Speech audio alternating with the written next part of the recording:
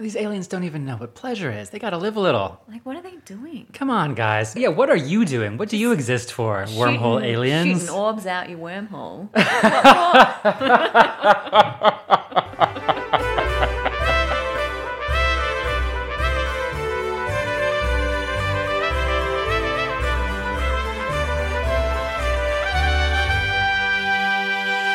Hey everyone, I'm Cole Paulson. And I'm Lily Rosson. Welcome to Deep Space Wine, a podcast that attempts to recap and decode every episode of Deep Space Nine, the forgotten stepchild of the Star Trek universe. Each episode we will share a bottle of wine, wind down, and then wind ourselves up again with our strong opinions about DS9. Mm-hmm. Because in our social experience, there is nothing people love more than when someone talks at length about Star Trek or wine. Yeah, you and I have known for years that we enjoy drinking wine together. And I think we were about halfway through a bottle one night when we also discovered our mutual love of Star Trek. Yeah. But you had not watched Deep Space Nine. No, surprise. Yeah, so it took years of convincing, and you finally started watching.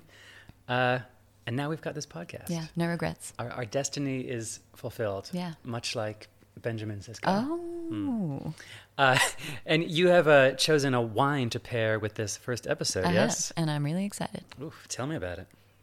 So tonight's wine is 2022 Village Pinot Noir.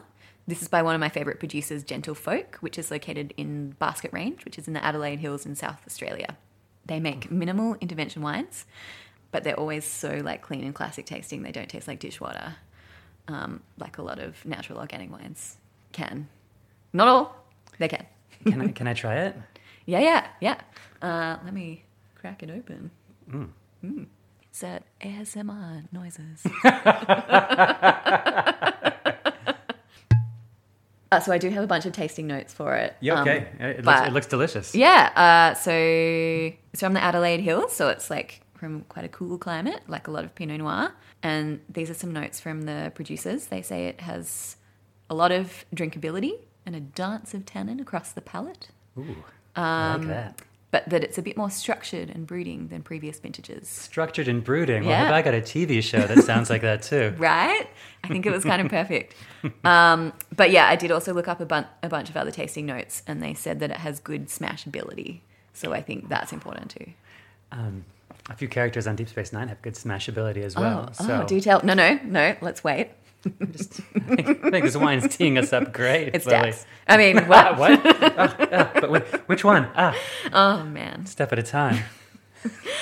So I thought maybe we could go into a little bit about our personal experiences with Star Trek and our relationship with Star Trek together. I would like nothing more. Cheers to Cheers. Toward episode 1. Woo! ASMR. Oof. What do you think? I'm feeling brooding structure dancing on my palate. A dancing tannin. There's a brooding dance. Yeah. It actually has a little bit more tannin than I was expecting. Maybe it just needs to open up a little bit. But there's still a lot of fruit. It's very smashable. It's delicious. Yeah. Thank you. So, Star Trek, you and me. Sure. Maybe I'll start because I think my relationship with Star Trek started years and years before yours. I've only been drinking wine for a decade, but I have known that Star Trek is the meaning of the universe since I was just a little kid. I have been a Trekkie nerd since elementary school, but it wasn't till Deep Space Nine, actually, that it became my life for a few years in middle school. Amazing. Okay, do you remember those posters in the 90s that would go, everything I need to know in life I learned from ... Everything I need to know in life I learned from Star Trek. As a young, impressionable 12-year-old. Preteen. Cute. It's that age where you're starting to form your own worldview, get a sense of what you think is important and how to understand the world. And this show about humans trying to do just that was there for me.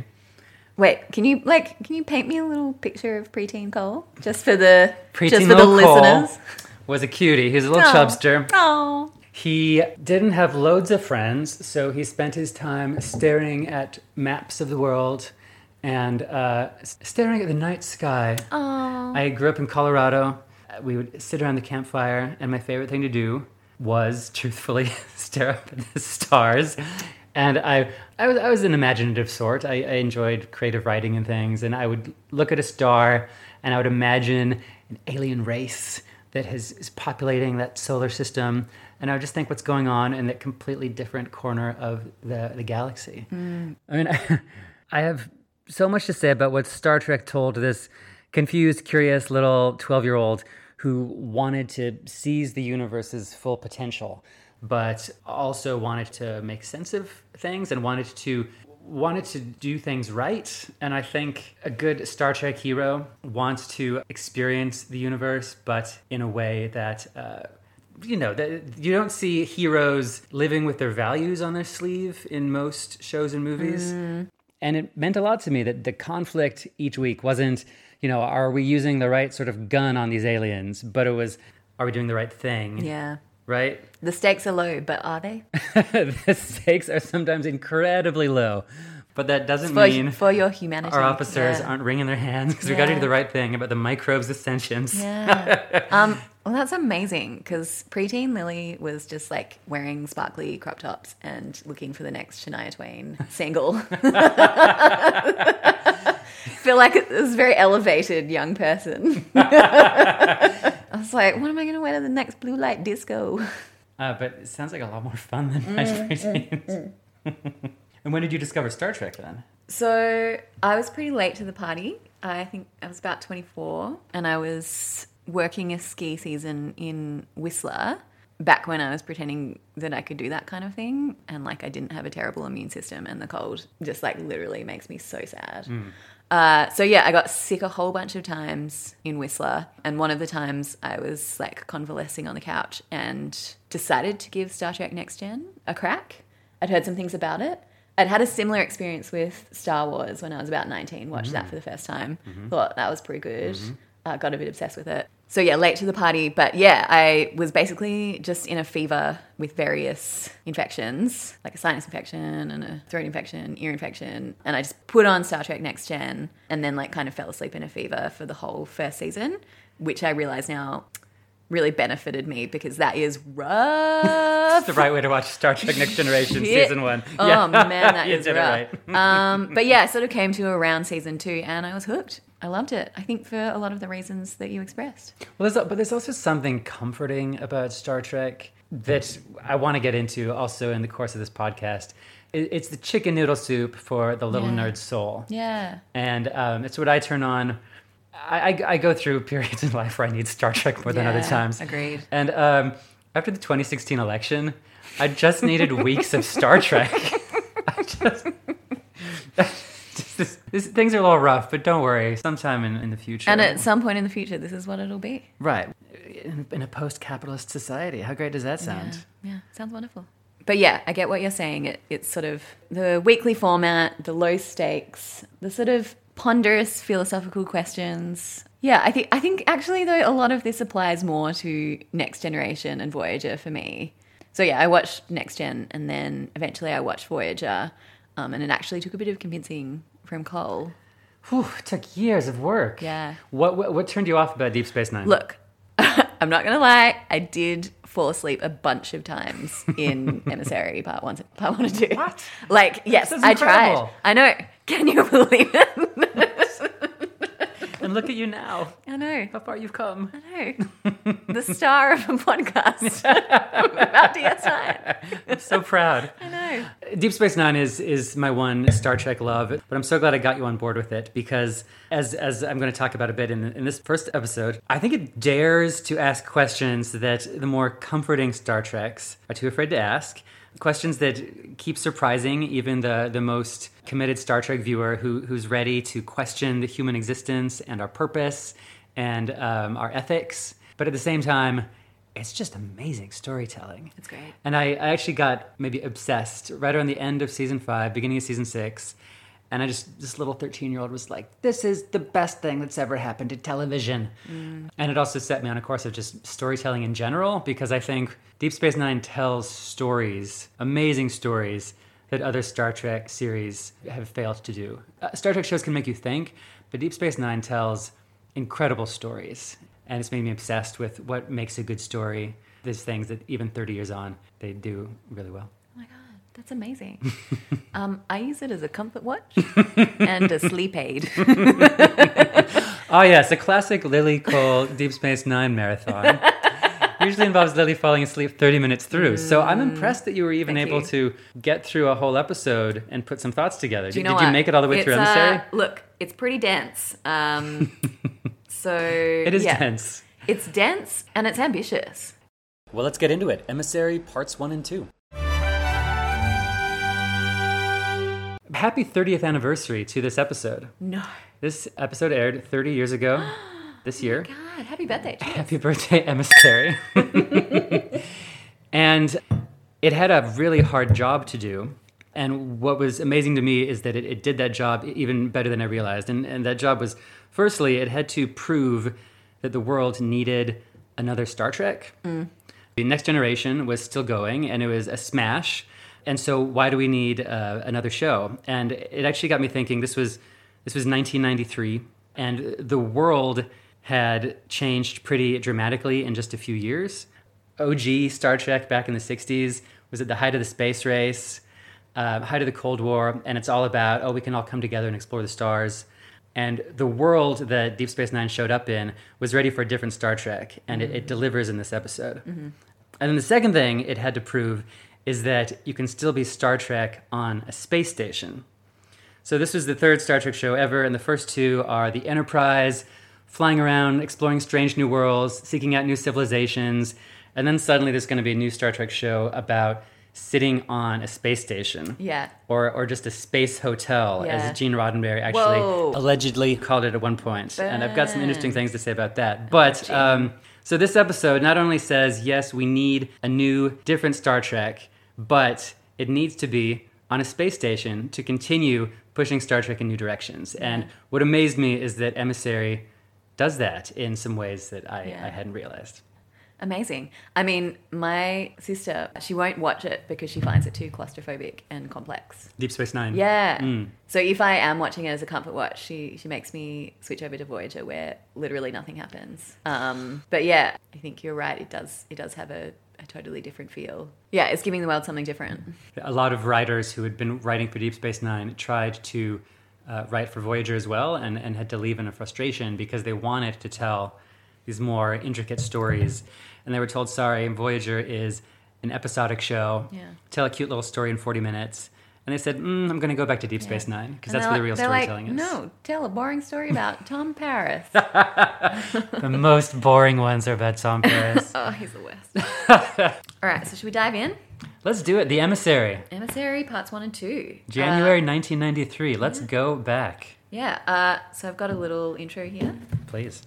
Emissary Parts 1 and 2, in which we meet our main players, see what the future holds for civilian fashions. Spoiler, it's a lot of onesies. So many onesies and tunics.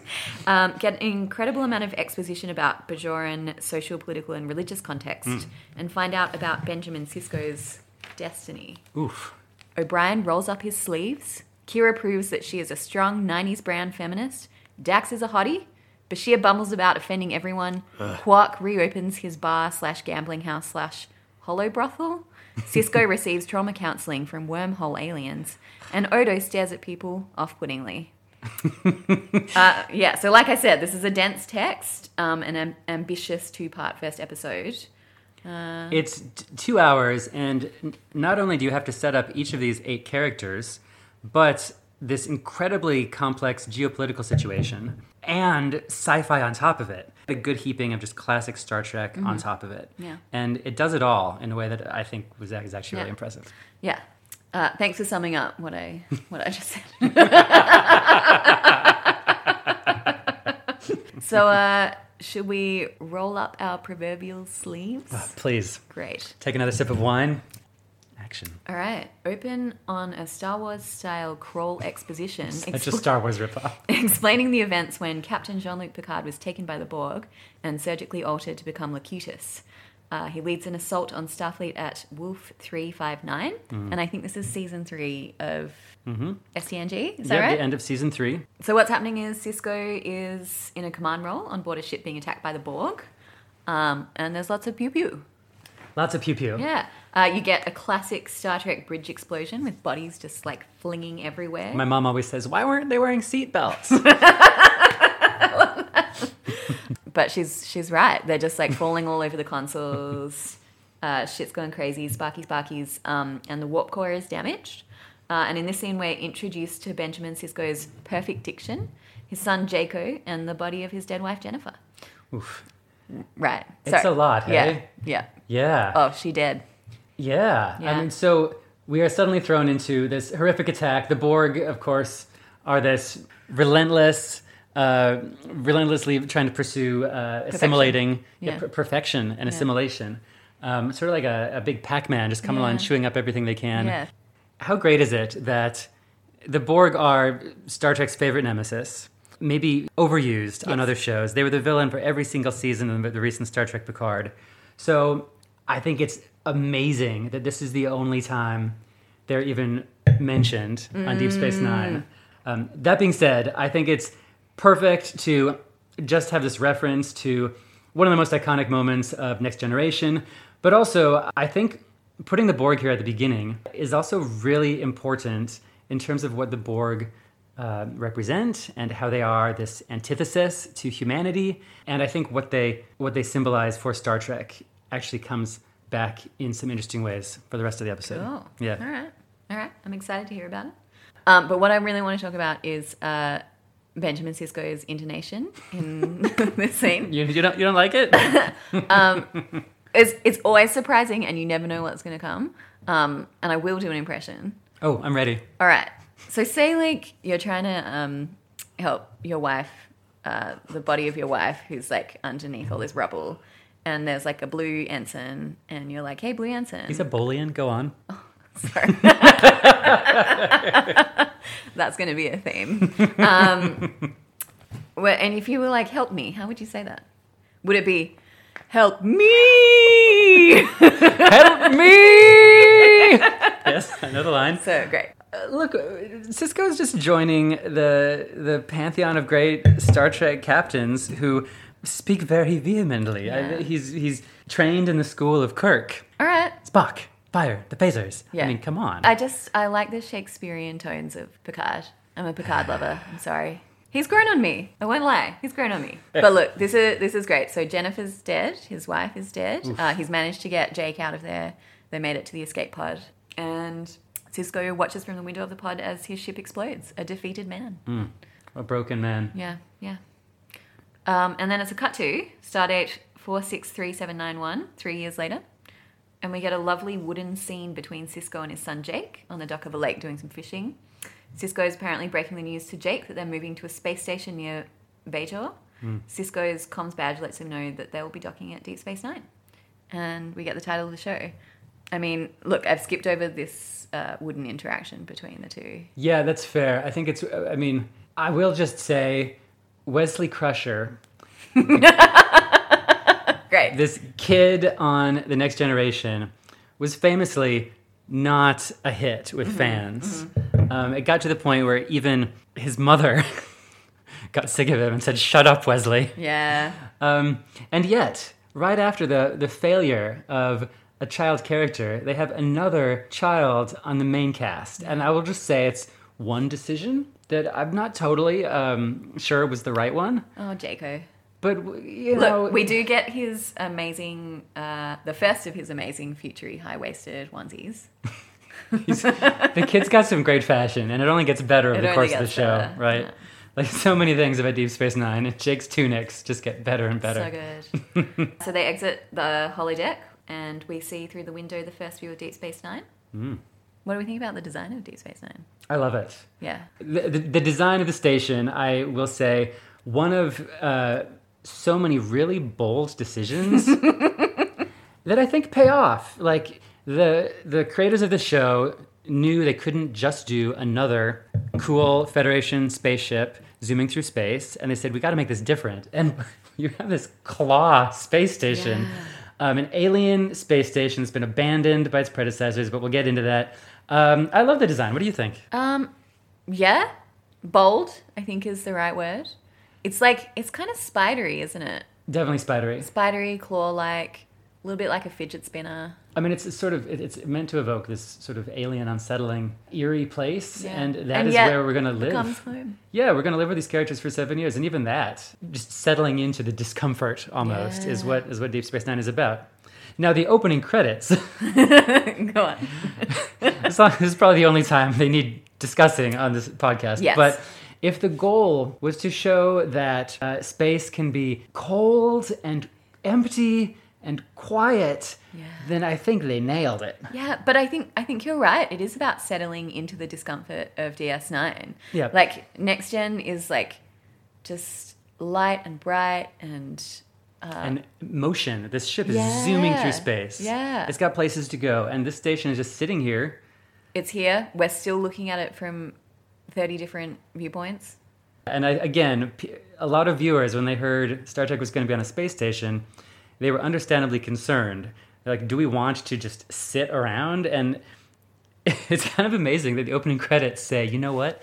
Yes, you do. You do. And you're going to be grateful. You do. And darned if they weren't right. Yeah. I also love this score for what it's worth. I think it's the most beautiful opening score. Triumphant Horns, I think I wrote. All right, so now we're on Commander Benjamin Sisko's first station log, and he gives us some exposition about the provisional Bajoran government establishing a presence near Bajor following the withdrawal of Cardassian occupational forces. And he arrives on the promenade, and it's just in tatters and ruins. And I was actually reading that the episode was written by the creators Rick Berman and Michael Piller, and they actually had a big fight about this.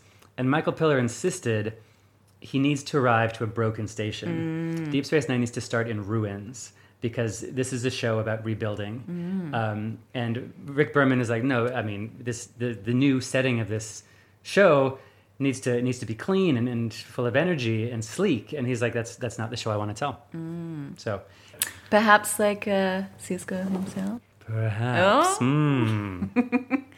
So next we're introduced to the fact that Miles O'Brien from Star Trek Next Gen is one of Sisko's officers.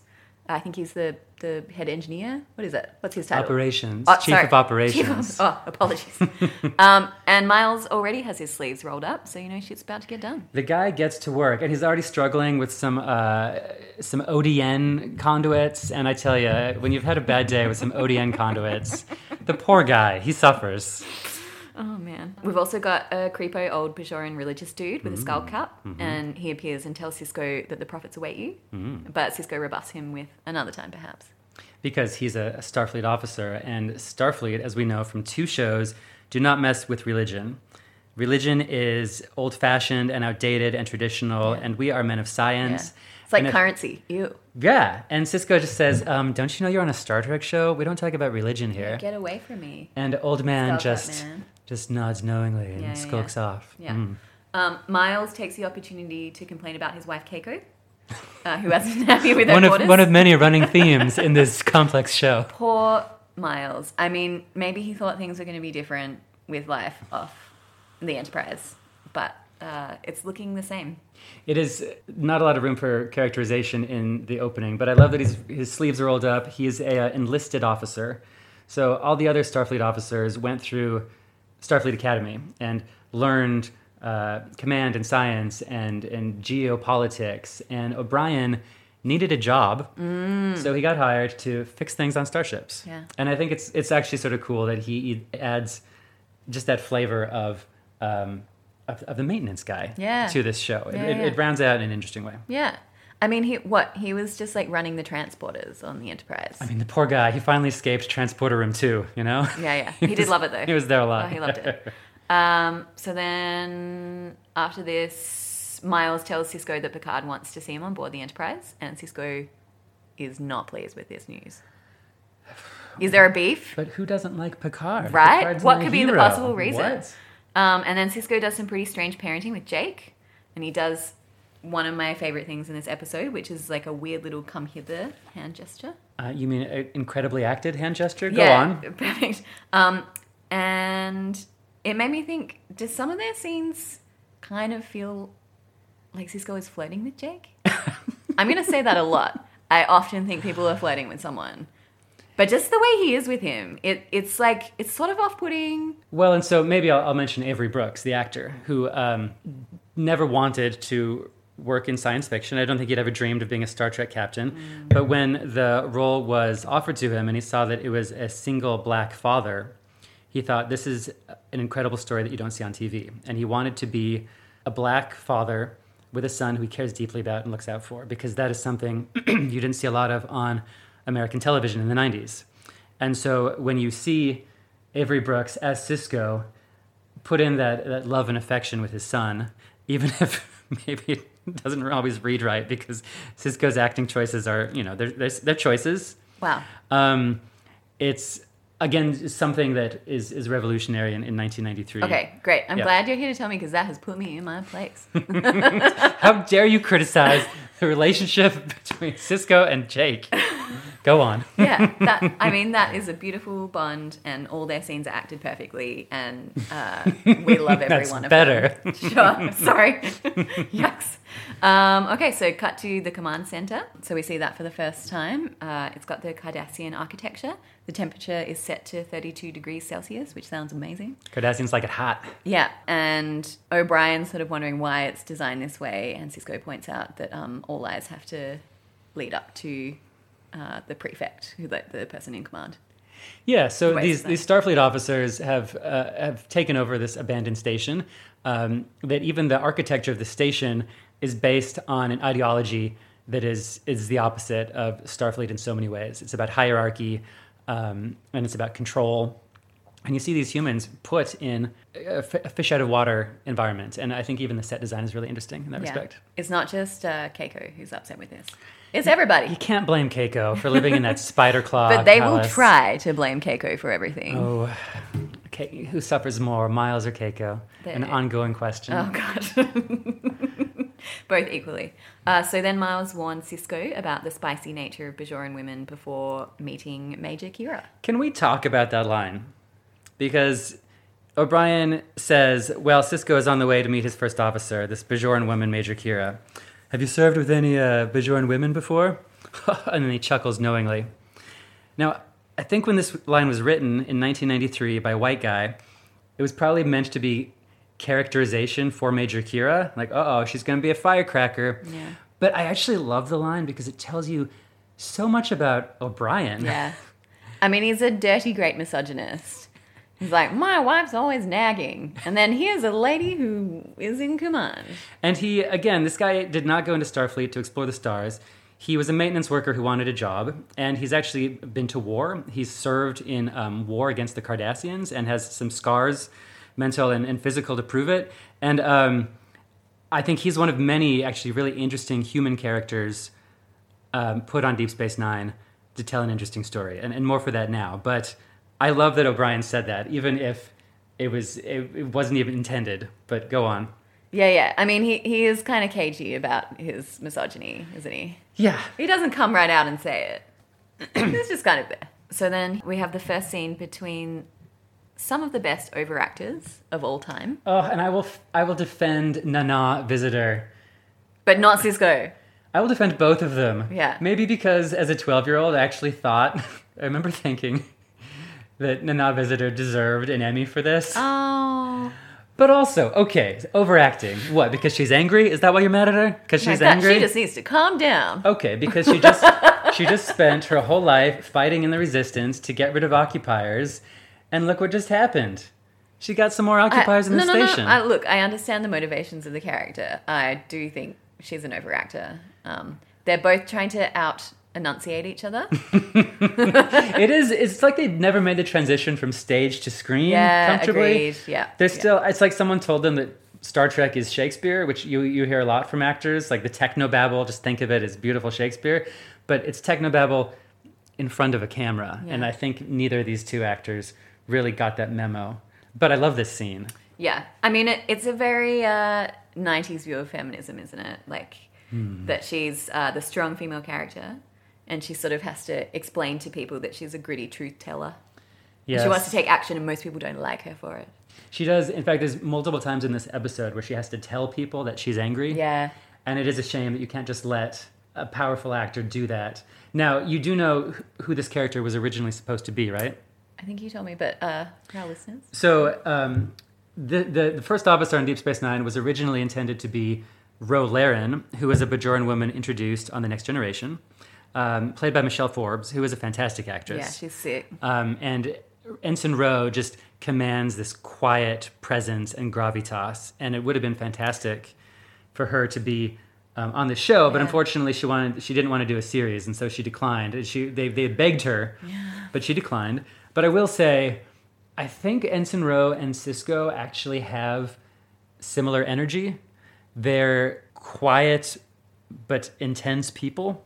Having the two of them, Sisko and Ro, being like both quietly seething, but you get this balance here where they're both hella intense people, but one of them's shouting when the other is emphatically emphasizing. And maybe it works out for the best. Look, the 12-year-old Cole inside of you will defend this until your dying day. I love you, Nana. So in this scene, Kira explains that she fought for Bajoran independence, and she disagrees with the colonial attitude of the Federation helping the Bajorans right after they'd finally gotten rid of Cardassian occupation. And like, she has a point. We can delve into Federation paternalism, but maybe we don't have enough time. I'm a delve. We're ready. But I do love that. I think Sisko says the Federation is only here to help. Yeah. And Kira says the Cardassians said the same thing 60 years ago. Totally, yeah. But Sisko tells her he requested a Bajoran national as his number one, and that they will have to learn to compromise. And he seems very amused by the interaction. He's like, Brian was right. She's spicy. An apologist for any... Sisko doesn't want to be here. And as he's going to say soon, dude, I'm raising a son. I don't want to be here.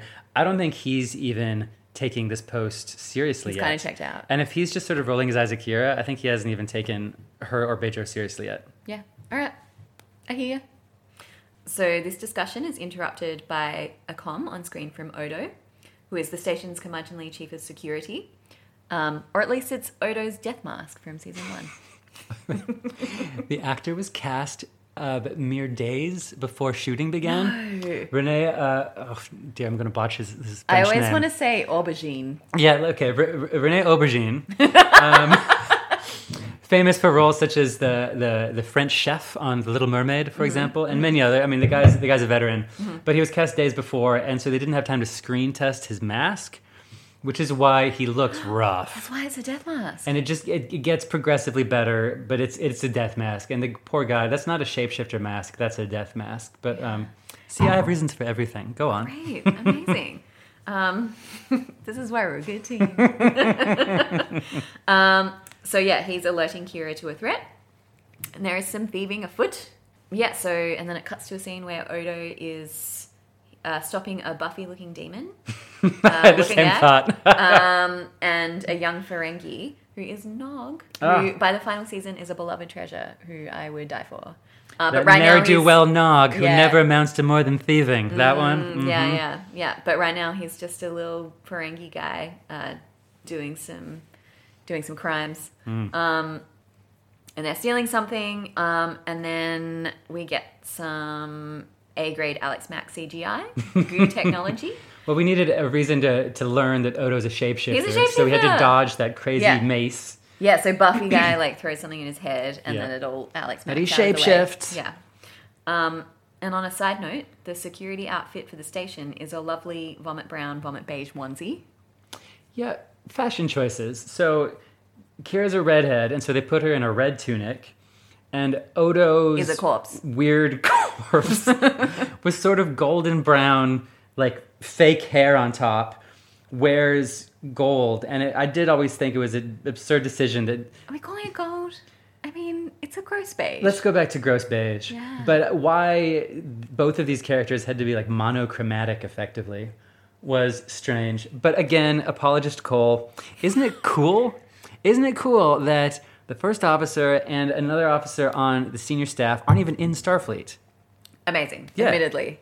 This show is not... Fashion choices aside. You think you've seen Star Trek, a bunch of Starfleet officers going around saving the universe. No, how about a show where some of the characters in charge aren't even Starfleet and don't even like Starfleet? Yeah. I love it. Yeah, it's great. We love to see it. So in this scene, introduced Odo, Nog, and also Quark. Yeah, there's a...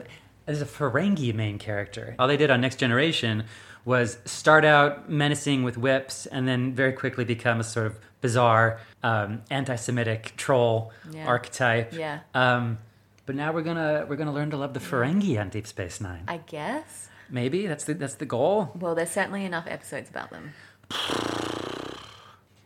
I don't know if we're gonna recap every episode of this series. Quark, yeah, he's an interesting guy. Yeah, so Quark explains to Sisko that Nog is in fact his nephew. And then they do some classic Ferengi snarling hissing, which, I mean, it doesn't come up that often. I think it's a throwback to Next Gen. When they were supposed to be villainous on Next Gen, but when they're crouching and snarling. Right. Yeah. And but they're wonderfly alien. I'll say that much. Yeah, it's not just like a little nose ridge or forehead bump. They don't have a forehead bump. Yeah. Yes. They've got many bumps. So many lobes. Anyway, so Sisko sends Nog to the bridge with the wily notion that he can negotiate something from Quark in return. So maybe Sisko is starting to get invested? He's seeing where his natural command skills can be useful. Player's got to play. Yep. Yeah.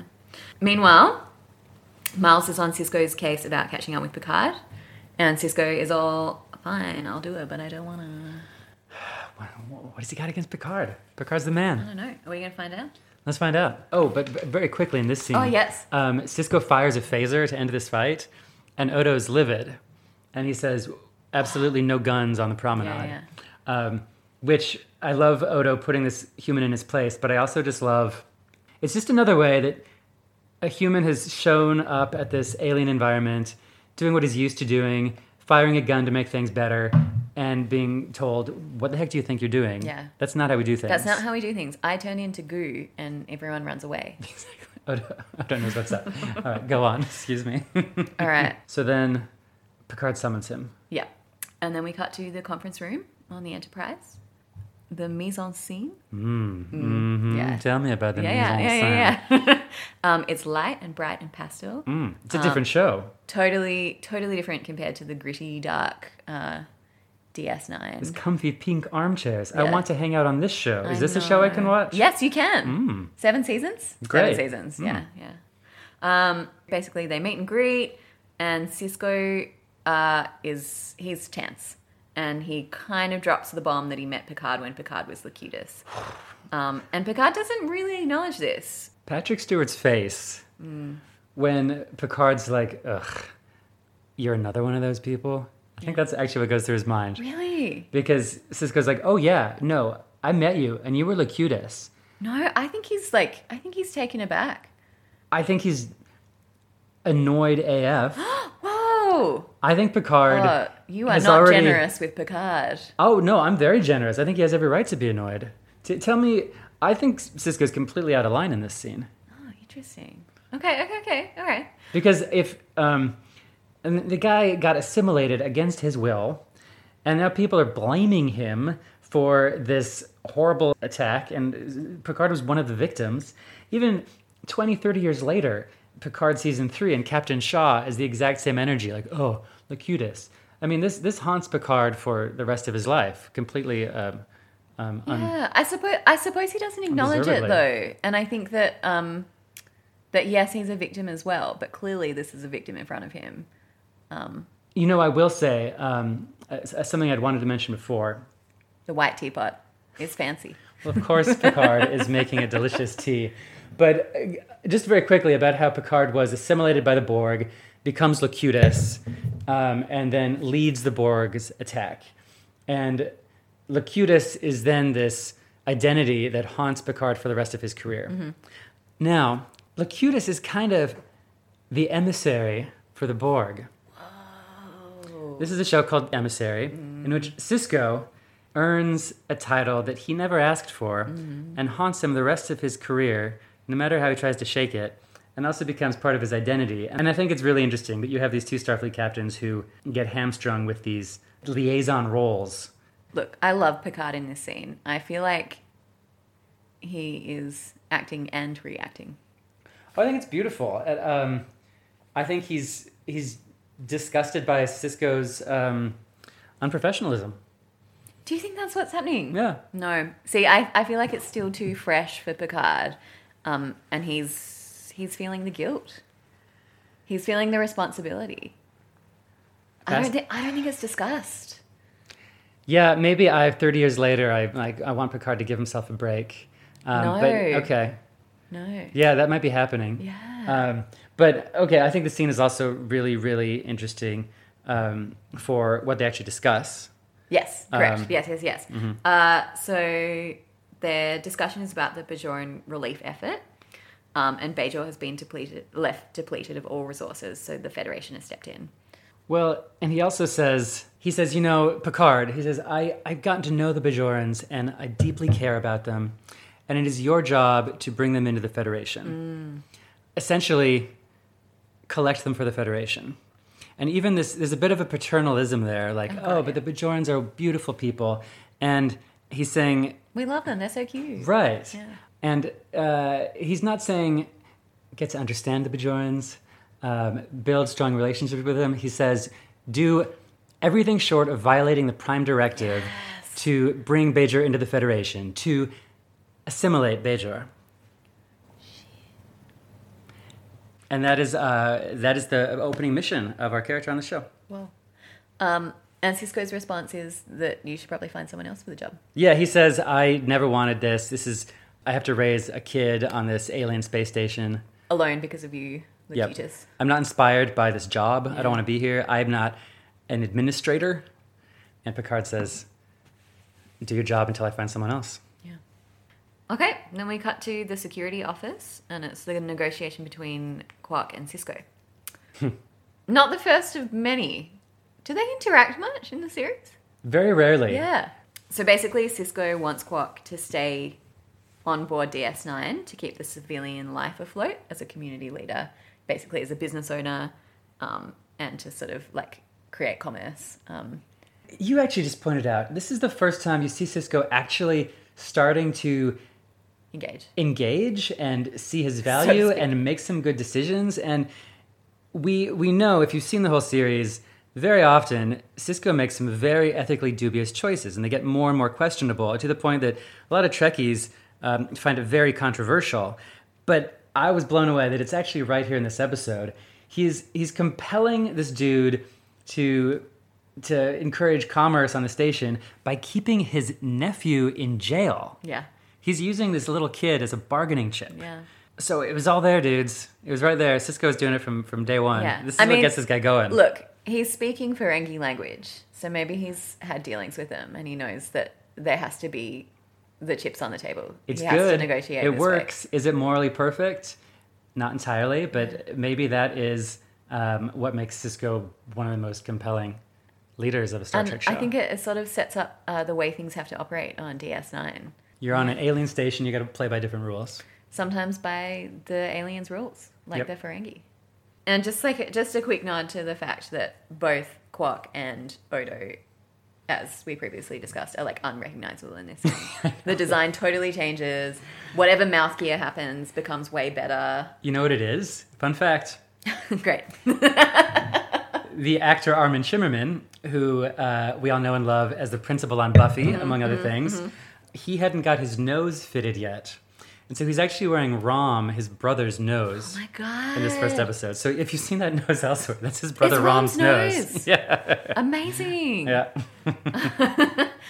So meanwhile, Kira is proving that she's a hands-on gal by getting her hands dirty. Mm-hmm. She's cleaning up debris, and she's taken off her jacket, and she's in her little fancy white tank top undershirt. I mean, great fashion. We get to see that little woven undershirt time and time again, because it means Kira is doing the hard work when she's in her white... She's like, is a man going to do this? I guess I'll just do it. Mm-hmm. Better take off my overshirt. Yeah.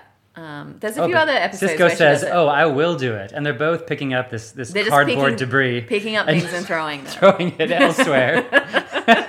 Good work, you two. It's the hard work of running a space station. I often think there's sexual tension in a scene in DS9. Between these two? Yeah. I mean, anyone. Oh, it's because Star Trek is so neutered. They all want to have sex, and the series won't let them. Yeah. I would love to discuss why Star Trek is so sexless. I'm sure that'll come up on this podcast at some point. So in this scene, Kira predicts civil war.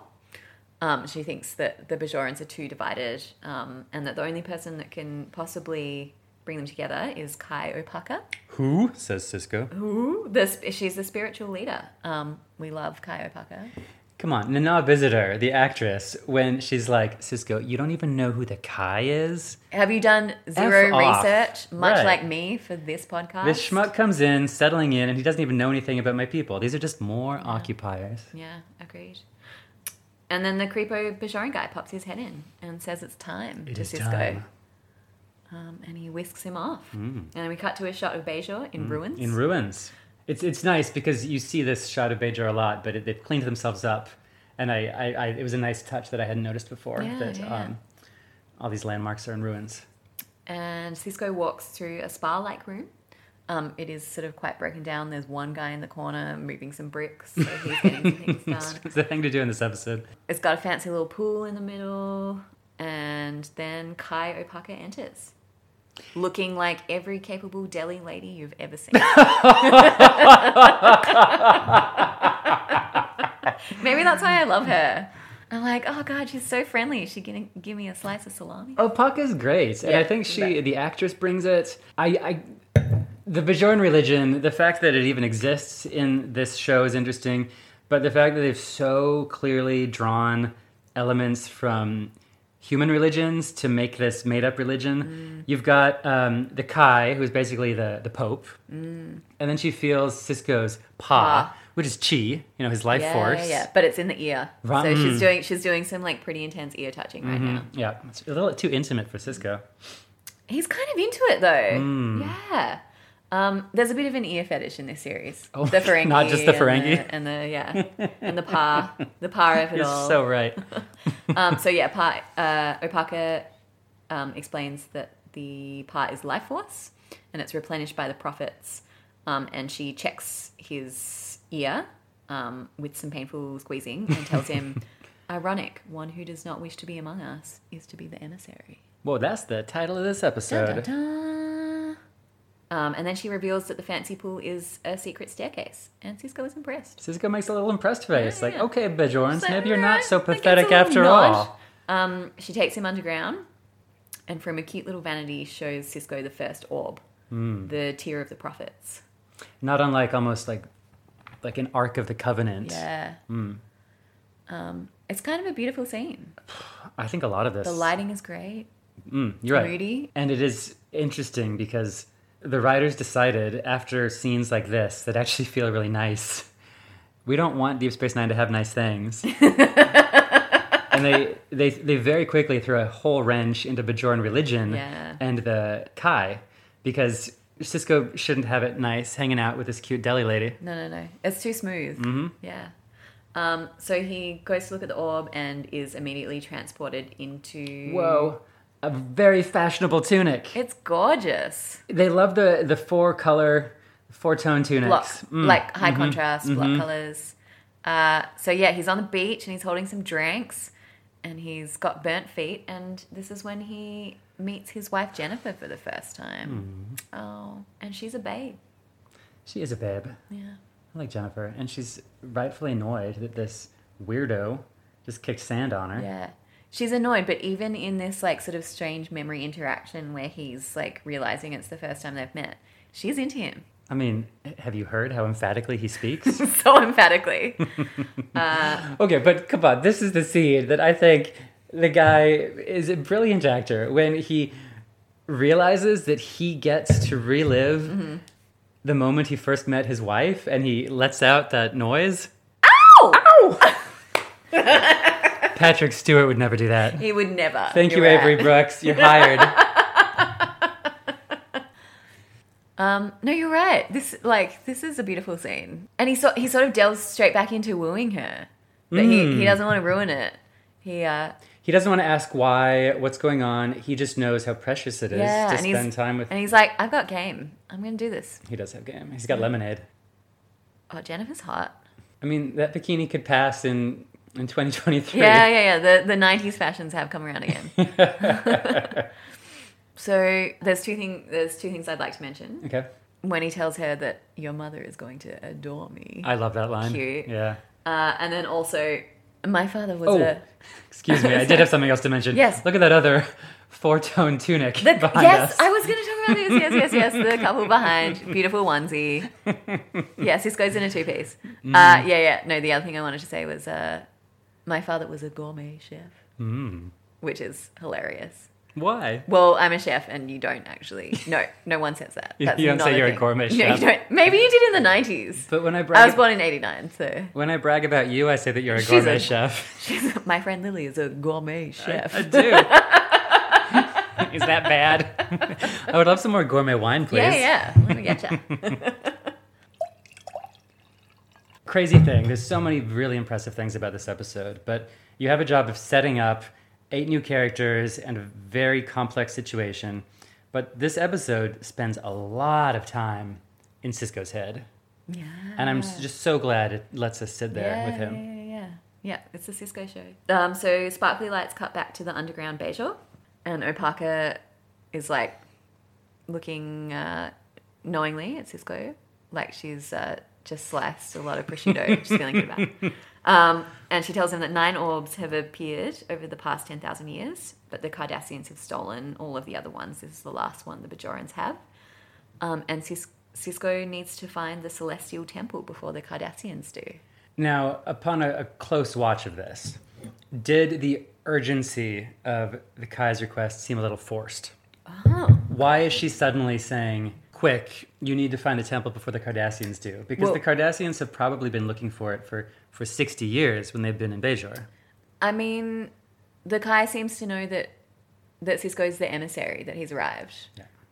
From what she said before about how she checks his par and is all, you don't even want it, but here you are. How ironic. So she's got some intel. She knows that he's got a destiny. And that's where I arrived at. I thought this assignment, these stakes don't make any sense. But then I remembered just what you said. She knows he's the emissary, whatever that means. And she might know that what Bajor needs right now is an emissary. Is this guy. Yeah. And then she tells him that this is the journey. So we're back on Deep Space Nine for some of Quark's hijinks. So Quark's is reopened. There's Darbo. There's Morn. There's a guy playing a water fountain. There's a sexy alien lady. There's underboob. How often do you see underboob? In the 90s? Rarely. Look, I've seen 15 series of RuPaul's Drag Race, and you don't see underboob. She's doing it. That's She's fashion. pulling it off. Yeah. Yeah, we see Morn. Morn. The barfly.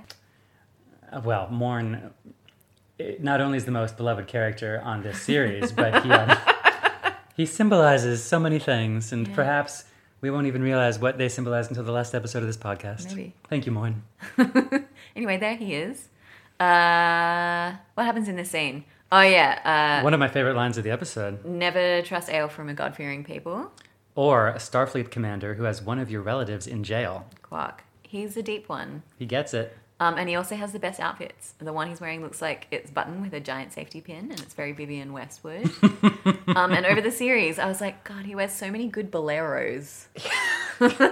Quark's fashion is one of the best. It's great. It's really thick safety pin belts, right? It pops. Mm-hmm. Okay, and then, so quickly, we meet Jadzia Dax, the station science officer, and Dr. Julian Bashir, and they've arrived. 2 new characters. So first impressions of the 2? Well, Jadzia Dax is maybe my favorite character on the show. You do love hot women as a gay man. But the character had not been formulated yet. They knew, the powers that be at Paramount knew they needed a hot woman, and so they hired this woman who'd been working in modeling, Terry Farrell. And she talks about having panic attacks her first few weeks on the job. She's in over her head with technobabble. She's a science officer on the station, and half of her lines are technobabble. But then on top of that, she's given a very, very complex character who even the writers haven't figured out yet. Yeah. She said that she was told that Jadzia Dax is a combination of Grace Kelly and yoga. No. Yoda? Oh, there's the wine kicking in. A combination of Grace Kelly and Yoda. She really does yoga. I can see that. She's just like very confident and very hot. Right, but confident and hot does not an interesting character make. No. So then Sisko says to her, because Bashir's just like awkwardly hit on her. Yeah. And then Sisko says, "Did you tell him about that slug inside of you?" What? Which is a hilarious way to introduce the Trill species. Although I think the Trill do come up in Next Gen. I feel like Crusher has a romance with a Trill and then finds out he's all slug inside. So the Trill, they're a very cool species where you've got a slug inside you that retains the memories of its former hosts. And when the slug gets put in you, you have all the memories of those former hosts. So Jadzia Dax might look like a hot 28-year-old lady, but she's lived. 328. Girl has lived. Yeah. And you're right. It was, the species was introduced on the Next Generation. Bit of a controversial mixed bag episode, but in part because it was a ham-fisted attempt at transgender identity. Wow. It's about Crusher falling in love with a man, and by the end of the episode, she's a woman. And 1991 Beverly Crusher just says, "Nope, can't do this. Yeah. I cannot date this woman who used to be a man." And that's where the episode ends. And they've taken this basically a symbol of the transgender experience and made it a main character. Maybe just because it sounded cool to the writers, but it becomes a pretty cool vehicle for some very interesting storylines once they figure out how to tell the story of Dax. Yeah. And that is for her to have hot scenes where she makes out with a variety of people. I mean, let's just say that Jadzia Dax said yes when Beverly Crusher said no. Yeah. Mm-hmm. That's right. Okay, so Sisko and Dax knew each other when Dax was the previous host. Curzon is the other, like... Yeah, Sisko used to hang out with her when she was an old man. Yeah. So then we cut to Bashir checking out his new smashed-up infirmary, and he seems thrilled. And he says that he could have done anything because he's so brilliant, but he always wanted to do frontier medicine in the wilderness. And this deeply offends Kira, rightly so, and it's very classic Season 1 Bashir. I love this scene. Bashir is just a naive little schmuck, and the show wants us to know it. But here, really laying it out, is another human coming to the station who thinks he's on the wild frontier, ready to go into the wilderness and be a hero. Yeah. He basically says, "I'm here to be a hero. This is where the adventure is." Yeah. And Kira points out just what a one-sided perspective that is. Yeah, it's great. So Sisko she's a science officer, so Sisko gets Dax onto the orb conundrum. And then he uses his cute little nickname for her, Old Man. And she calls him Benjamin, and it's a lovely relationship they have. It is. It's a nice friendship on this show. Yeah, I love it. And then, so there's a lot of science babble. That's not really my area. It's not the actress's area either. Poor thing. I empathize. And then Jadzia looks at the orb and flashes back to the joining that she had with Dax, the symbiote. Thank goodness she looks at the orb so the audience can all see what this symbiont transferal surgery looks like. Yeah, and it looks like she's lying there and you can see all her spots. And she's looking at an incision happening, and she's looking at old Curzon, the old man, who's about to have like old sluggy slug cut out of him because he's about to die. And then we get to see it. We get to see the sluggy slug. Hey, Dax. Dax is the sexiest character. Look at that beautiful slug. Oh, yeah. Mm-hmm. So Curzon dies, and we see Sluggy Slug get put into Jadzia. Just sort of like wiggle his way there. Inside. Mm-hmm. And she's scared, but she loves it. It feels great. We learn in, I think, a later season that she's been training for years for this moment where suddenly her brain is inundated with the memories of 8 other people. Yeah. And look, for an actress who's never done it before and she was a model, I feel like she plays inscrutable quite well. She plays complexity. I think she actually does great. Yeah. Yep. And she's not given a lot. No, that's it. She's given Grace Kelly meets Yoda. And even before the writers knew it, she injects a little mischievousness and wile. Yeah. So we're back on board the Enterprise, and Miles pink chairs. Yeah, it's so lots pastel. Of nice. It looks so comfy. Leather. Mm-hmm. Carpet everywhere. Mm-hmm. And O'Brien's sort of He's maybe looking around to say goodbye to Picard, because we all know their special relationship of the zero scenes that they have developed over 6 years. Yes, those two. Look, Picard's a legend, and he knows everyone on his ship. He does know everyone, and I think he enjoys Miles's brevity. All aboard, Captain. Yeah, loves that. So Miles is about to depart, and Picard, he won't let that happen. He's come running to the transporter room to say goodbye. Because we all know they're best friends. It's like in a rom-com when someone chases you to the airport. Exactly. Picard's like, don't go yet. No, Miles. And then Miles. He tells the other transporter chief, he just says, hey, we need a moment. And she nods. And does she just go stand in the hall? Where does she go? I don't know. Picard tells you to do something, you do it. And he's having emotions. Emotions. An Englishman and an Irishman in a transporter room having emotions. Yeah. Maybe they shake hands. Excuse me, a Frenchman. Yeah, and then he asks for permission to disembark. And then apparently Picard knows how to work a transporter. It's year 2 of the Academy. Yeah. I guess the scene is just to say goodbye. It's just a nice little moment to send O'Brien literally from the Next Generation to Deep Space Nine. Look, Picard looks genuinely sad. Like, maybe that was his best friend. He's trained in Shakespeare. Yeah. Reacting. Back on Deep Space Nine. Oh, there goes the Enterprise. Leaving Sisko to his own devices. Yeah, so we're back on Deep Space Nine, and this is when we meet Gul Dukat. We've seen some key players here. We've got Morn, now we've got Dukat. And it's a really short scene for how much of a player he'll be. It is the first of many, many times where Kira delivers Dukat. Oh, Dukat. Now, this is a Cardassian who he looks like a penis. Discuss? Looks like or acts like? Both. Yeah, both. He's a huge penis. This is where I learned the word megalomaniac as a 13-year-old. Yeah, great. And now, many years on, I understand Dukat's psychology even more. And I know that he used to be the commander of Deep Space Nine, and now he has to walk into the command room as a guest.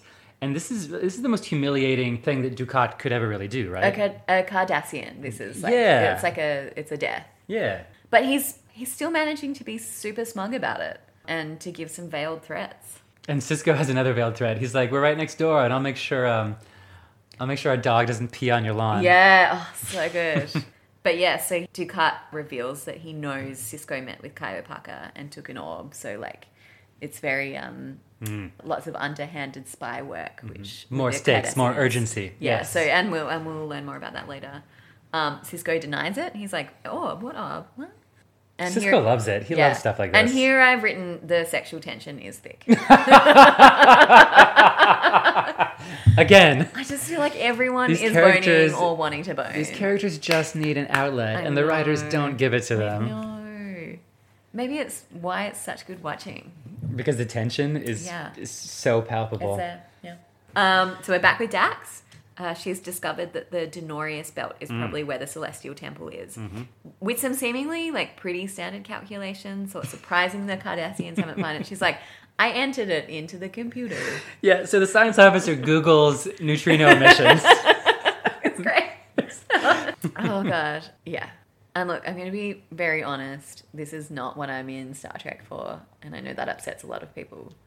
I'm not in it for the neutrinos either, but I'm in it for characters like Dax to kill it at things like science. Yeah. Because how often does a hero get to do like science? Like I'm a hero because I Women scienced. in STEM. Right? Dax and STEM.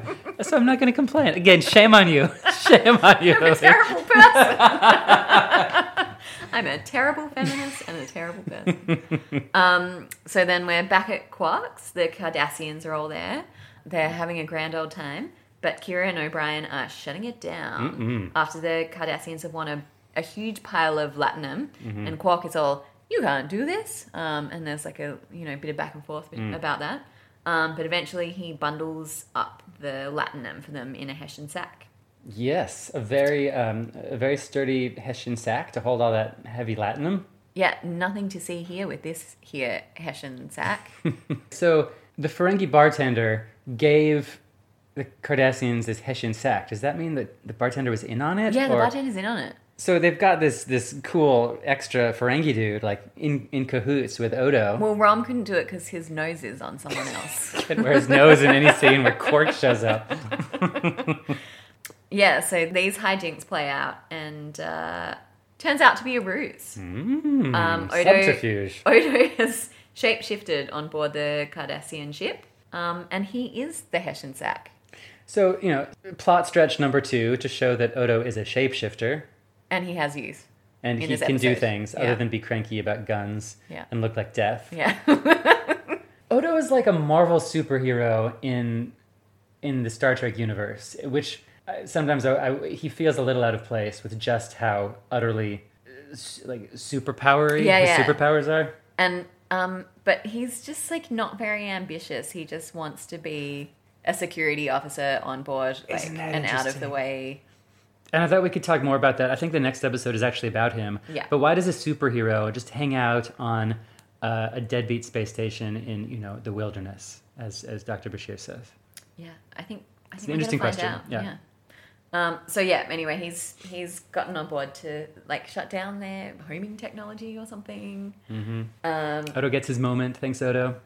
Yeah, Alex Mackey in the house, and then they. So Sisko and they're off to track down those neutrino emissions. They're off to the wormhole. Mm-hmm. The what? What? Oh, sorry. But first, we're trying to get Odo back on board. And there's some malfunctions. Better call O'Brien. He just moved his wife and child here to fix malfunctions. But I have nothing to say about this scene, except there's a hilarious bit where the transporter isn't working and he just kicks it, and then it works. And it's like classic O'Brien. Like, we've all been there with the vending machine, haven't we? It's like all these other characters are having these crazy, these beautiful characterization moments about their motivations. And O'Brien's moment is kicking. Yeah, kick it. Kicking the bulkhead. Yep. And Odo's back and he's safe and everything's fine. Mm-hmm. And Odo has no emotions. He's got no emotions, but Kieran, Odo, there's a bit of a friendship there maybe. Because Odo nodded at her, which is the most he's given anyone the whole show. Yeah.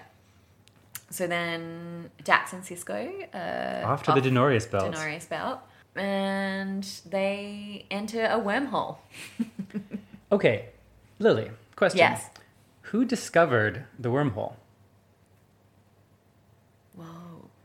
Who's like, let's lay in these coordinates because of all these neutrino emissions, and let's go and see what we can find. Yeah, was it Jadzia Dax who discovered the wormhole? Yes, it was. This is my biggest nit to pick with this episode. But if we want to split hairs about it, Sisko's in command and he delegated a job. He told Jadzia to find the wormhole, and then Jadzia, mother effing Dax, it's Hermione all over again. Yeah. Harry's being anxious and emo-y, but it's his story. And then women are just over there doing science and being competent, and they're like, oh, you're welcome. I guess she's not looking for the glory. She's just out to experience life. Well, I give you glory, Jadzia. If you believe in hierarchy, technically he did the job because someone did it for him. And I know about that. I'm a chef. Uh-huh. All right. Well, Jadzia, I see you, and I know you don't need it because you're Zen and you're not esteem sensitive because of all the lifetimes of wisdom. But they find a wormhole. Just quickly, the design looks like a 90s bowling alley. Inside the wormhole? And it's like, pew, pew. Like an arcade game. Love it. And then they wind up 70,000 light years from Bajor. What? Yeah. A wormhole to the other side of the galaxy? What? You're going to just pick up Voyager while you're there? No, wrong side. Wrong side. Yeah, mm-hmm. Mm-hmm. And then they hypothesize that this is probably how the orbs arrived in Bajor, and that this might be the first stable wormhole known to exist. Which is pretty cool. So what happens? They try to go back through the wormhole, but wind up somewhere, which is maybe the Celestial Temple. It's all starting to add up. Is it? Everything these bajones are talking about, these prophets. Dax Googled is lining up. Dax knew how to Google. Hey Google, have you seen something weird? So they go back the other side. So they go back, and then they wind up in this spot that Sisko sees it as a scary, stormy hellscape.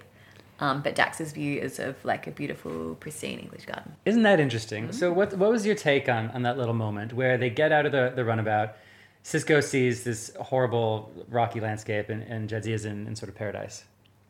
It's an interesting one. I mean, I suppose, is Sisko seeing reality or is Dax? I guess my interpretation, besides just cool opportunity for CGI and like whoa factor, is that we know that Sisko is in some rough headspace. He lost his wife 3 years ago. He doesn't want to be in Deep Space Nine. He's a pessimist right now, and he's assuming the worst of everything. And so it's almost like if he were to land on an unknown alien planet, like he'd almost expect this. He'd be like, well, yeah, go figure. Here we are. There's like rocky crevasses and terrible lightning storms. Right. Whereas Jadzia, we've already talked about how she's, Grace Kelly and Yoda combined, is pretty stoked to be in this wormhole, in this paradise. Now, that she discovered, as we established. Thank you. Yeah. If you will indulge me for perhaps my favorite Easter egg of the entire episode. Great. I would love it if the location scout of the series actually did this on purpose, but it would be insane. This park that Jadzia sees is the exact same Los Angeles park, because as we all know, Star Trek isn't about exploring the universe, it's about exploring Los Angeles parks. Yes, correct. It's the same park that is the location for the episode in season 3 where it's Brigadoon in space. Okay. And Jadzia falls in love and is so happy that she's ready to abandon her Starfleet career and the Trill world, and she is happier than she could ever conceivably be.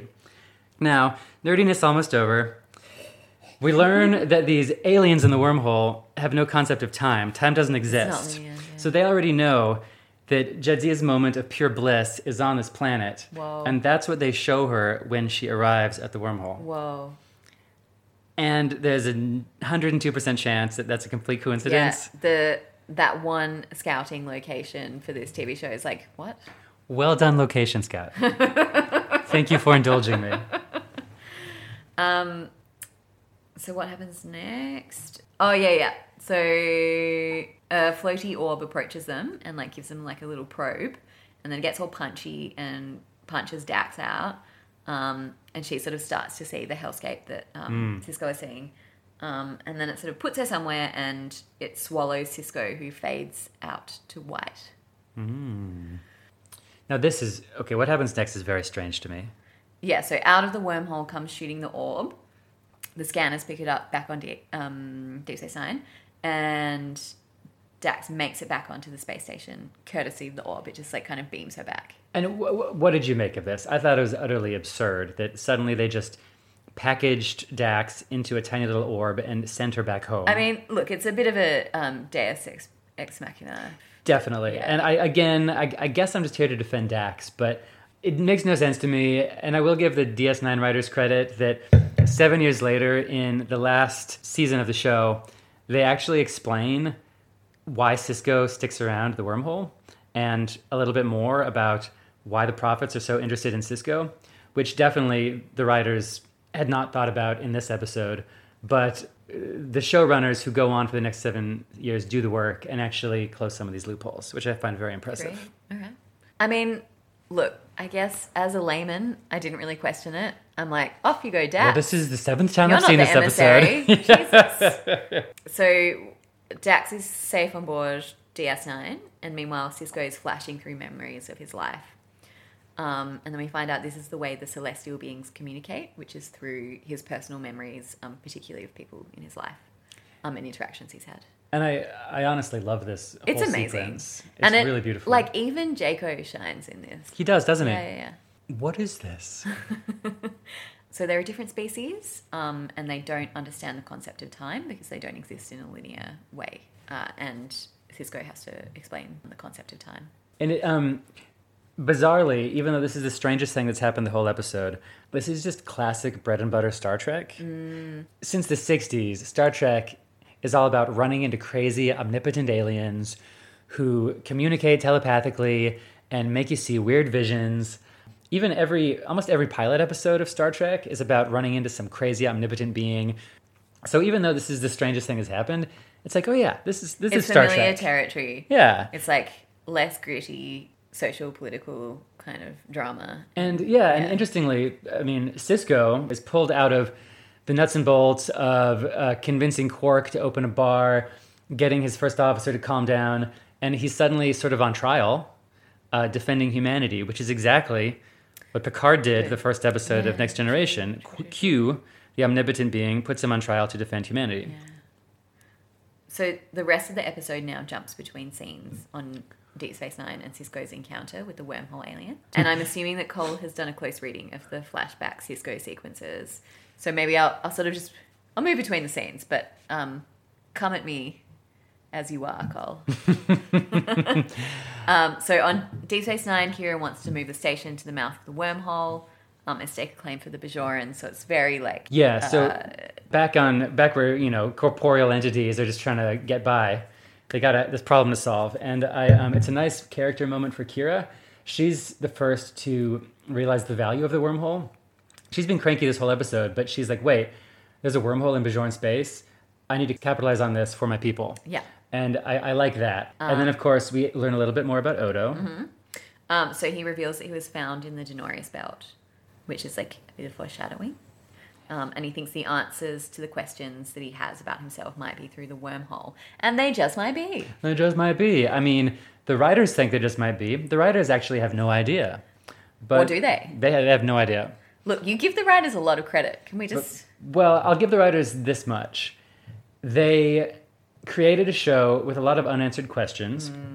And then over 7 years came up with answers to those questions. Yeah. Unlike... Lost. I mean, look, a lot of the questions are quite character-driven. Yes. And sort of small stakes. So it's maybe more achievable than like a huge thought experiment. But again, I know I'm kissing the feet of the writers. The Odo question of where he came from is a very small, character-driven question that becomes a massive answer that guides the course of the entire series. Yeah. And that's credit to these writers just thinking like, how do we answer this question that we posed, and what we can do when we go down this wormhole of thought. Oh, how much wine have you had? I mean, I'm feeling a little fuzzy, just the right amount. Good. I'm feeling great. I mean, maybe it's right that by the time I'm on my third glass of wine, Sisko is defending humanity and the trial against non-corporeal life forms. Exactly. Because things are getting fuzzy. Things are getting real fuzzy on screen filters and also in my brain. So the celestial beings suggest killing Sisko because he's a corporeal being who threatens annihilation. And this is spoken through the memories of Picard and Locutus.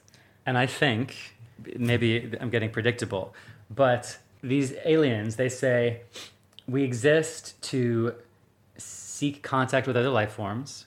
They basically admit to sending these orbs out to contact other life forms. And they see humans as aggressive and invasive. Mm-hmm.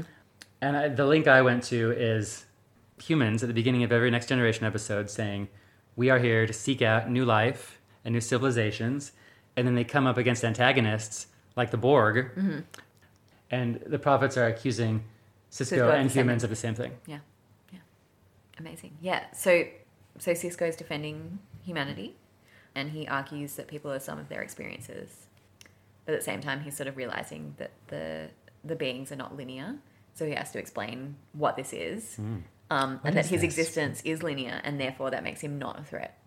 Right. And it's a bit of a tenuous case, Sisko. I think you're really grasping at straws. Meanwhile, back on DS9. By the way, can I just say, yes. But like the baseball player whose like only line in the show is with this Boston accent lisp. Aggressive, adversarial. My best friend in 5th grade and I, we just spent one whole summer walking around yelling aggressive, adversarial to each other. Oh, cute. So that line really brings me back. Is he listening now? Yeah. Doug, thank you for listening to this podcast, and thank you for watching Deep Space Nine with me. You're a big reason for why we're here tonight. Truth. Meanwhile, O'Brien is on DS9. He's grumpy and he's getting shit done. His sleeves are up. And long story short, he manages to move Deep Space Nine closer to the wormhole. Sisko and the celestial beings discuss death in a linear existence through the character of Jennifer. Sisko says that each day affects the next, and he also brings up the concept of pleasure. And these aliens don't even know what pleasure is. They got to live a little. Like, what are they doing? Come on, guys, mix it. What are you doing? What do you exist for? Wormhole aliens? Shooting orbs out your wormhole.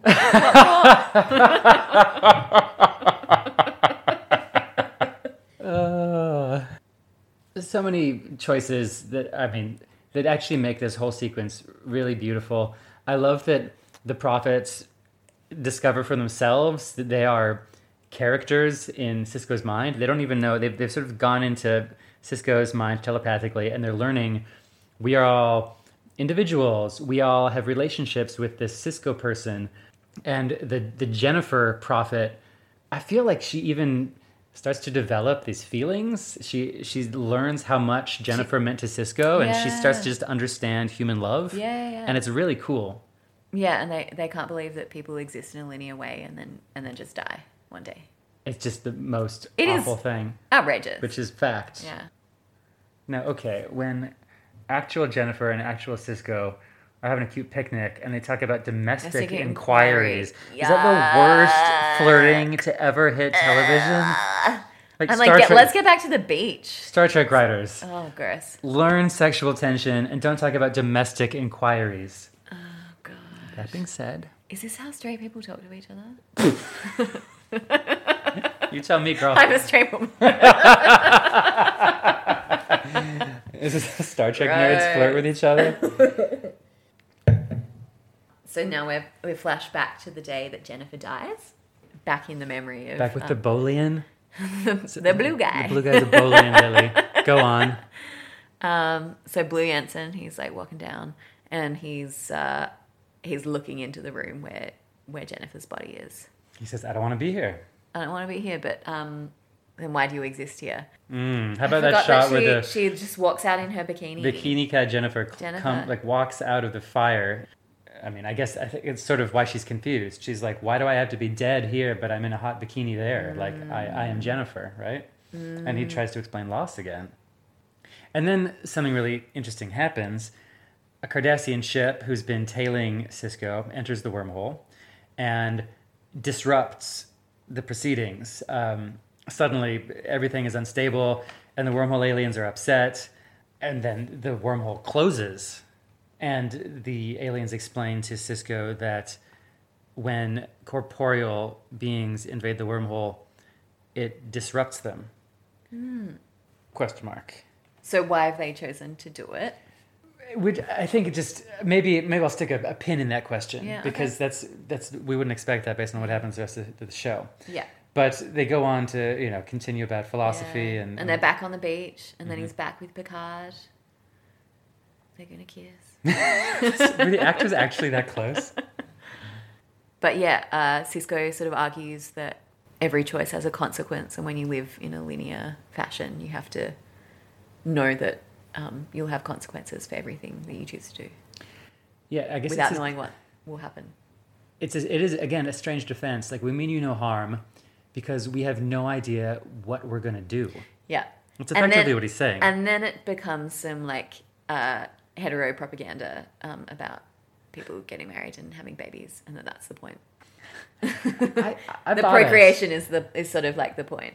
I think. Well, I guess I just see love as the point. But the aliens get procreation. They're like, oh, procreation. Oh, okay. Sure, we do that. You should have said that at the beginning.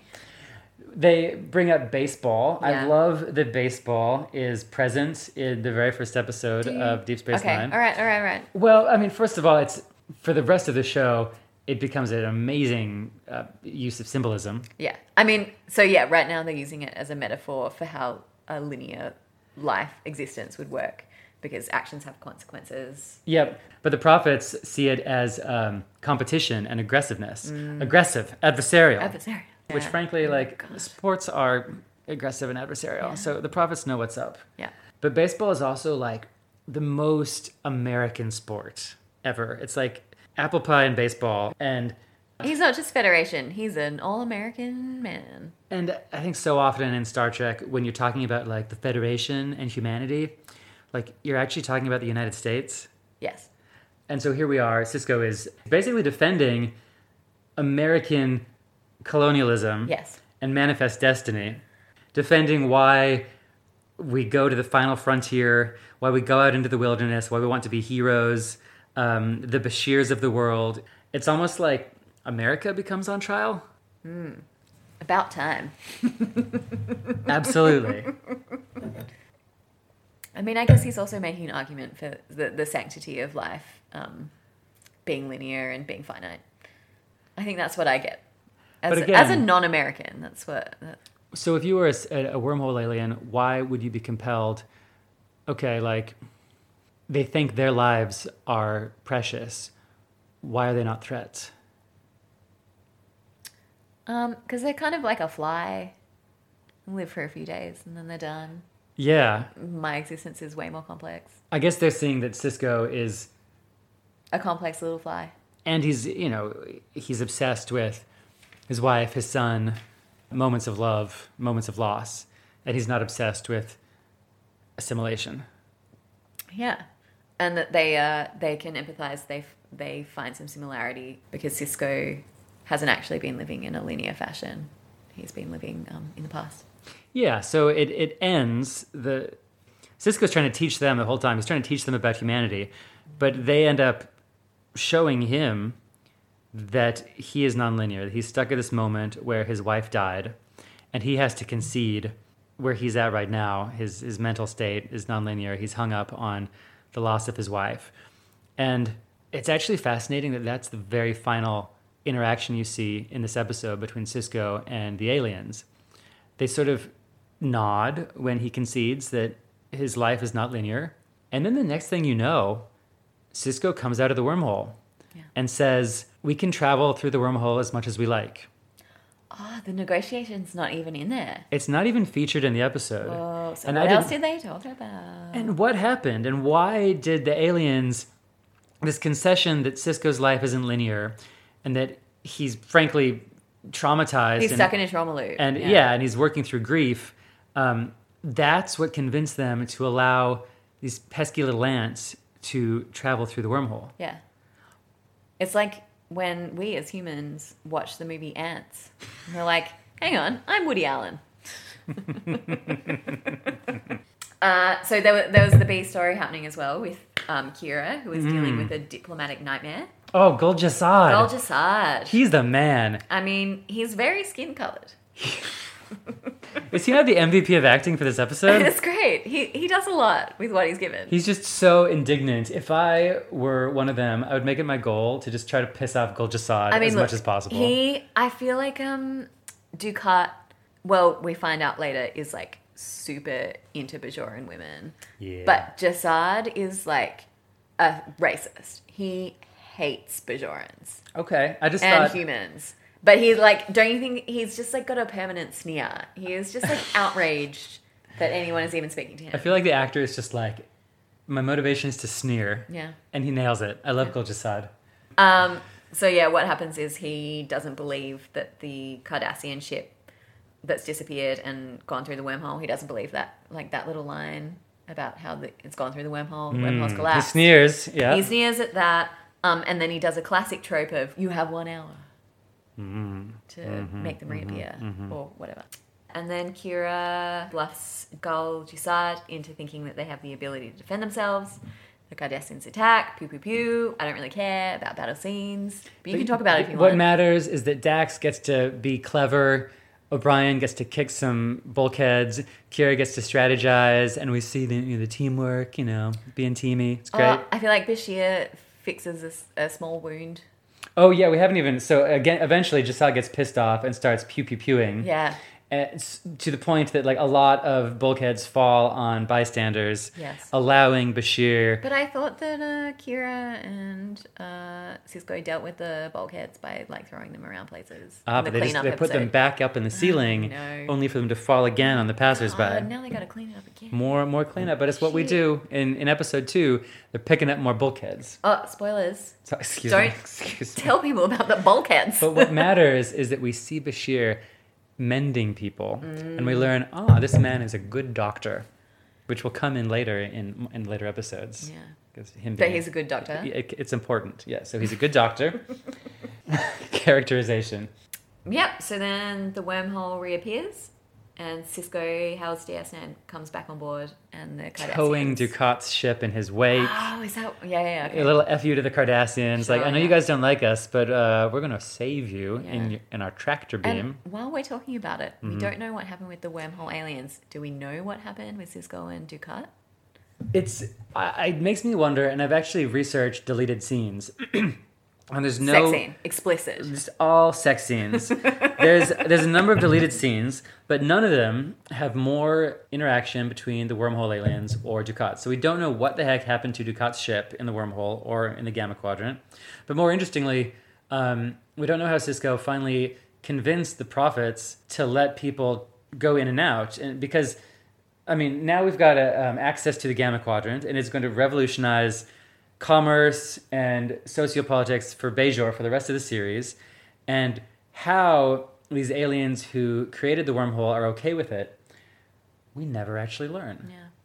And all I can speculate is that they've really taken a look inside Sisko's soul, and he's shown them really what Captain Kirk and Captain Picard tell us at the beginning of every Star Trek episode opening until now, which is humans are here to seek out new life and new civilizations, to explore strange new worlds, to boldly go where no one's gone before.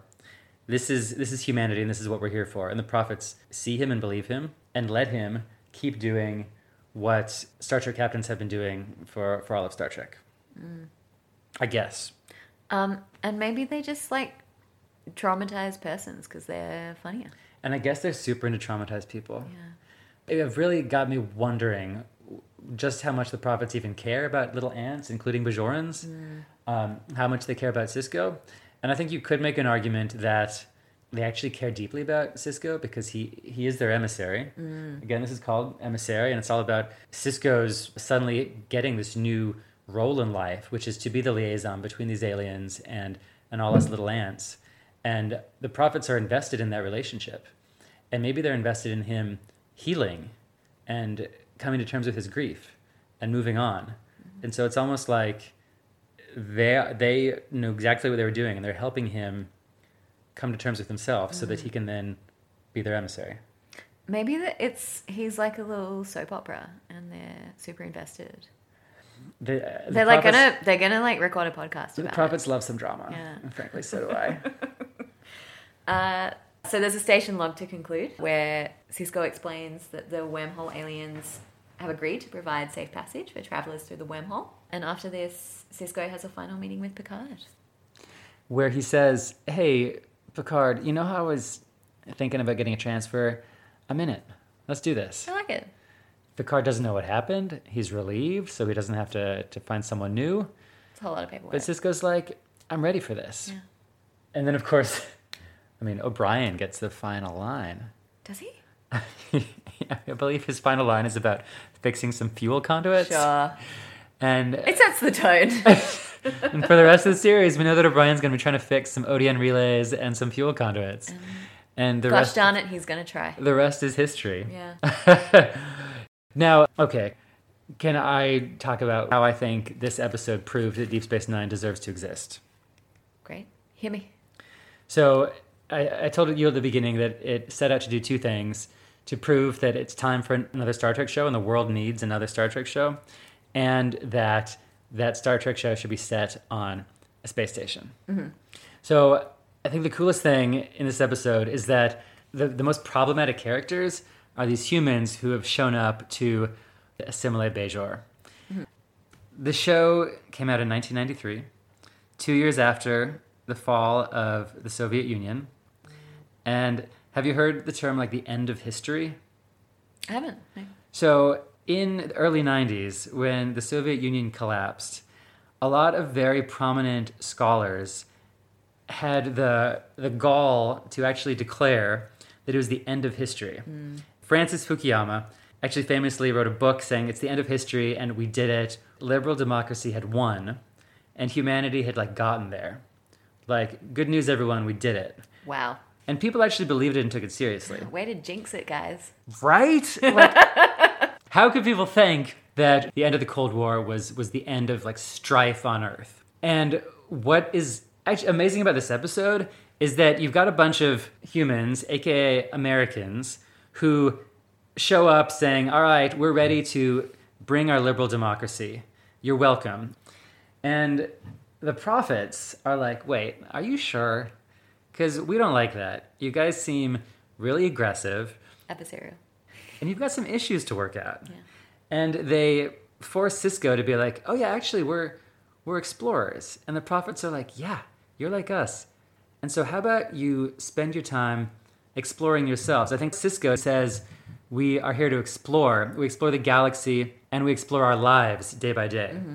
That's what Star Trek's about. And the prophets are like, yeah, on this Star Trek show, how about you guys stop thinking that it's the end of history and that you've done it, and you actually keep looking within and understanding yourselves better. Mm-hmm. And that's what a new Star Trek show needs, to actually like call out Americans in Western civilization for thinking they're the shit. Yeah. The other cool thing is, okay, so why are we here on the space station where no one's moving? We don't really know what Roddenberry thought of Deep Space Nine because he actually passed away before it premiered. Rick Berman claims that he ran the idea by Roddenberry. Sure. Very dubious. Roddenberry's assistant says, no, you didn't, and he would have hated it. He heard the premise and thought, Star Trek is not about being a space hotel. Yeah, and it's not a utopia. Right. Yeah. Marina Sirtis has said she actually made waves because she was talking. I love Marina Sirtis, who played great. Deanna Troi. Yeah. And she's like, what did she say? The truth is, if Roddenberry was alive, DS9 would have never been made because he absolutely said no to it, saying Star Trek is about exploring space. It's not about a hotel in space. All these people, including the fans, they said, a space station is not Star Trek. Being stuck in place, not moving, is not what we're about. And isn't it cool that what did Sisko learn with the prophets? He learned that he, until coming to Deep Space Nine, had been stuck in one point in his life. He'd been dwelling on this moment where his wife died and he couldn't move past it. And the prophets say, it's time for you to move past this. Mm-hmm. And so you're actually going to be a dynamic character who has a lot to learn and a lot of ways to grow. And I guess basically for the rest of the show, the characters are growing. The questions being asked get more and more complex. And it's actually one of the most dynamic shows. Yeah. So Space Station be damned. Everything is evolving and changing in really cool ways. Yeah, that's a beautiful thesis. Okay, I've had 4 glasses of wine. I'm about as fuzzy as those wormhole visions right now. But did you understand my point? It's great, and you look great. Oh, stop. That's just the wine goggles. What? You look amazing. Cheers. And I'm just finishing up the bottle. Any final thoughts before we wrap up this episode? Look, I did do a short analysis of the final scenes. I can read that. Great. Odo and Bashir have a boring interaction. Quark makes a move on Kira, who is a strong, independent 90s woman who won't have a bar of it. And she's all like, if you don't remove your hand from my hip, then rah, rah, rah. And then Quark is a rapist, and he's like, I'm into that. Dax, Sisko, and O'Brien discuss repairs, as we discussed. And all the scenes move in quick succession with the characters walking and talking in a sort of Aaron Sorkin style. Mm-hmm. And then the camera pans away to show the bustling promenade. And the final shot is of the exterior of Deep Space Nine. Roll credit. Ba, ba, ba, ba. Oh. So, Lily, how'd that wine bottle hit you? It was... Deep Space Fine?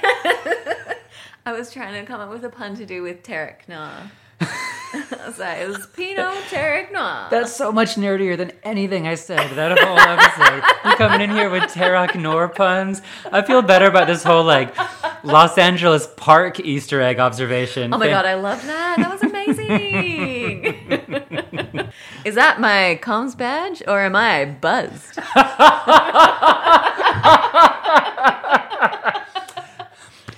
To Lily, you're drunk.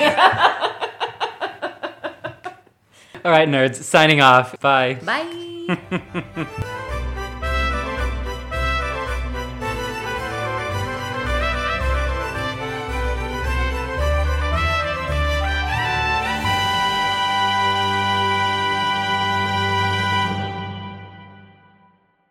Deep Space Wine is hosted by Lily Rawson and myself, Cole Paulson. Music provided by Cercle Nouvelle, artwork by Danielle Vernelson, and special thanks to Bloom and Izzy Rawson, who, whether she likes it or not, will eventually become a DS9 fan.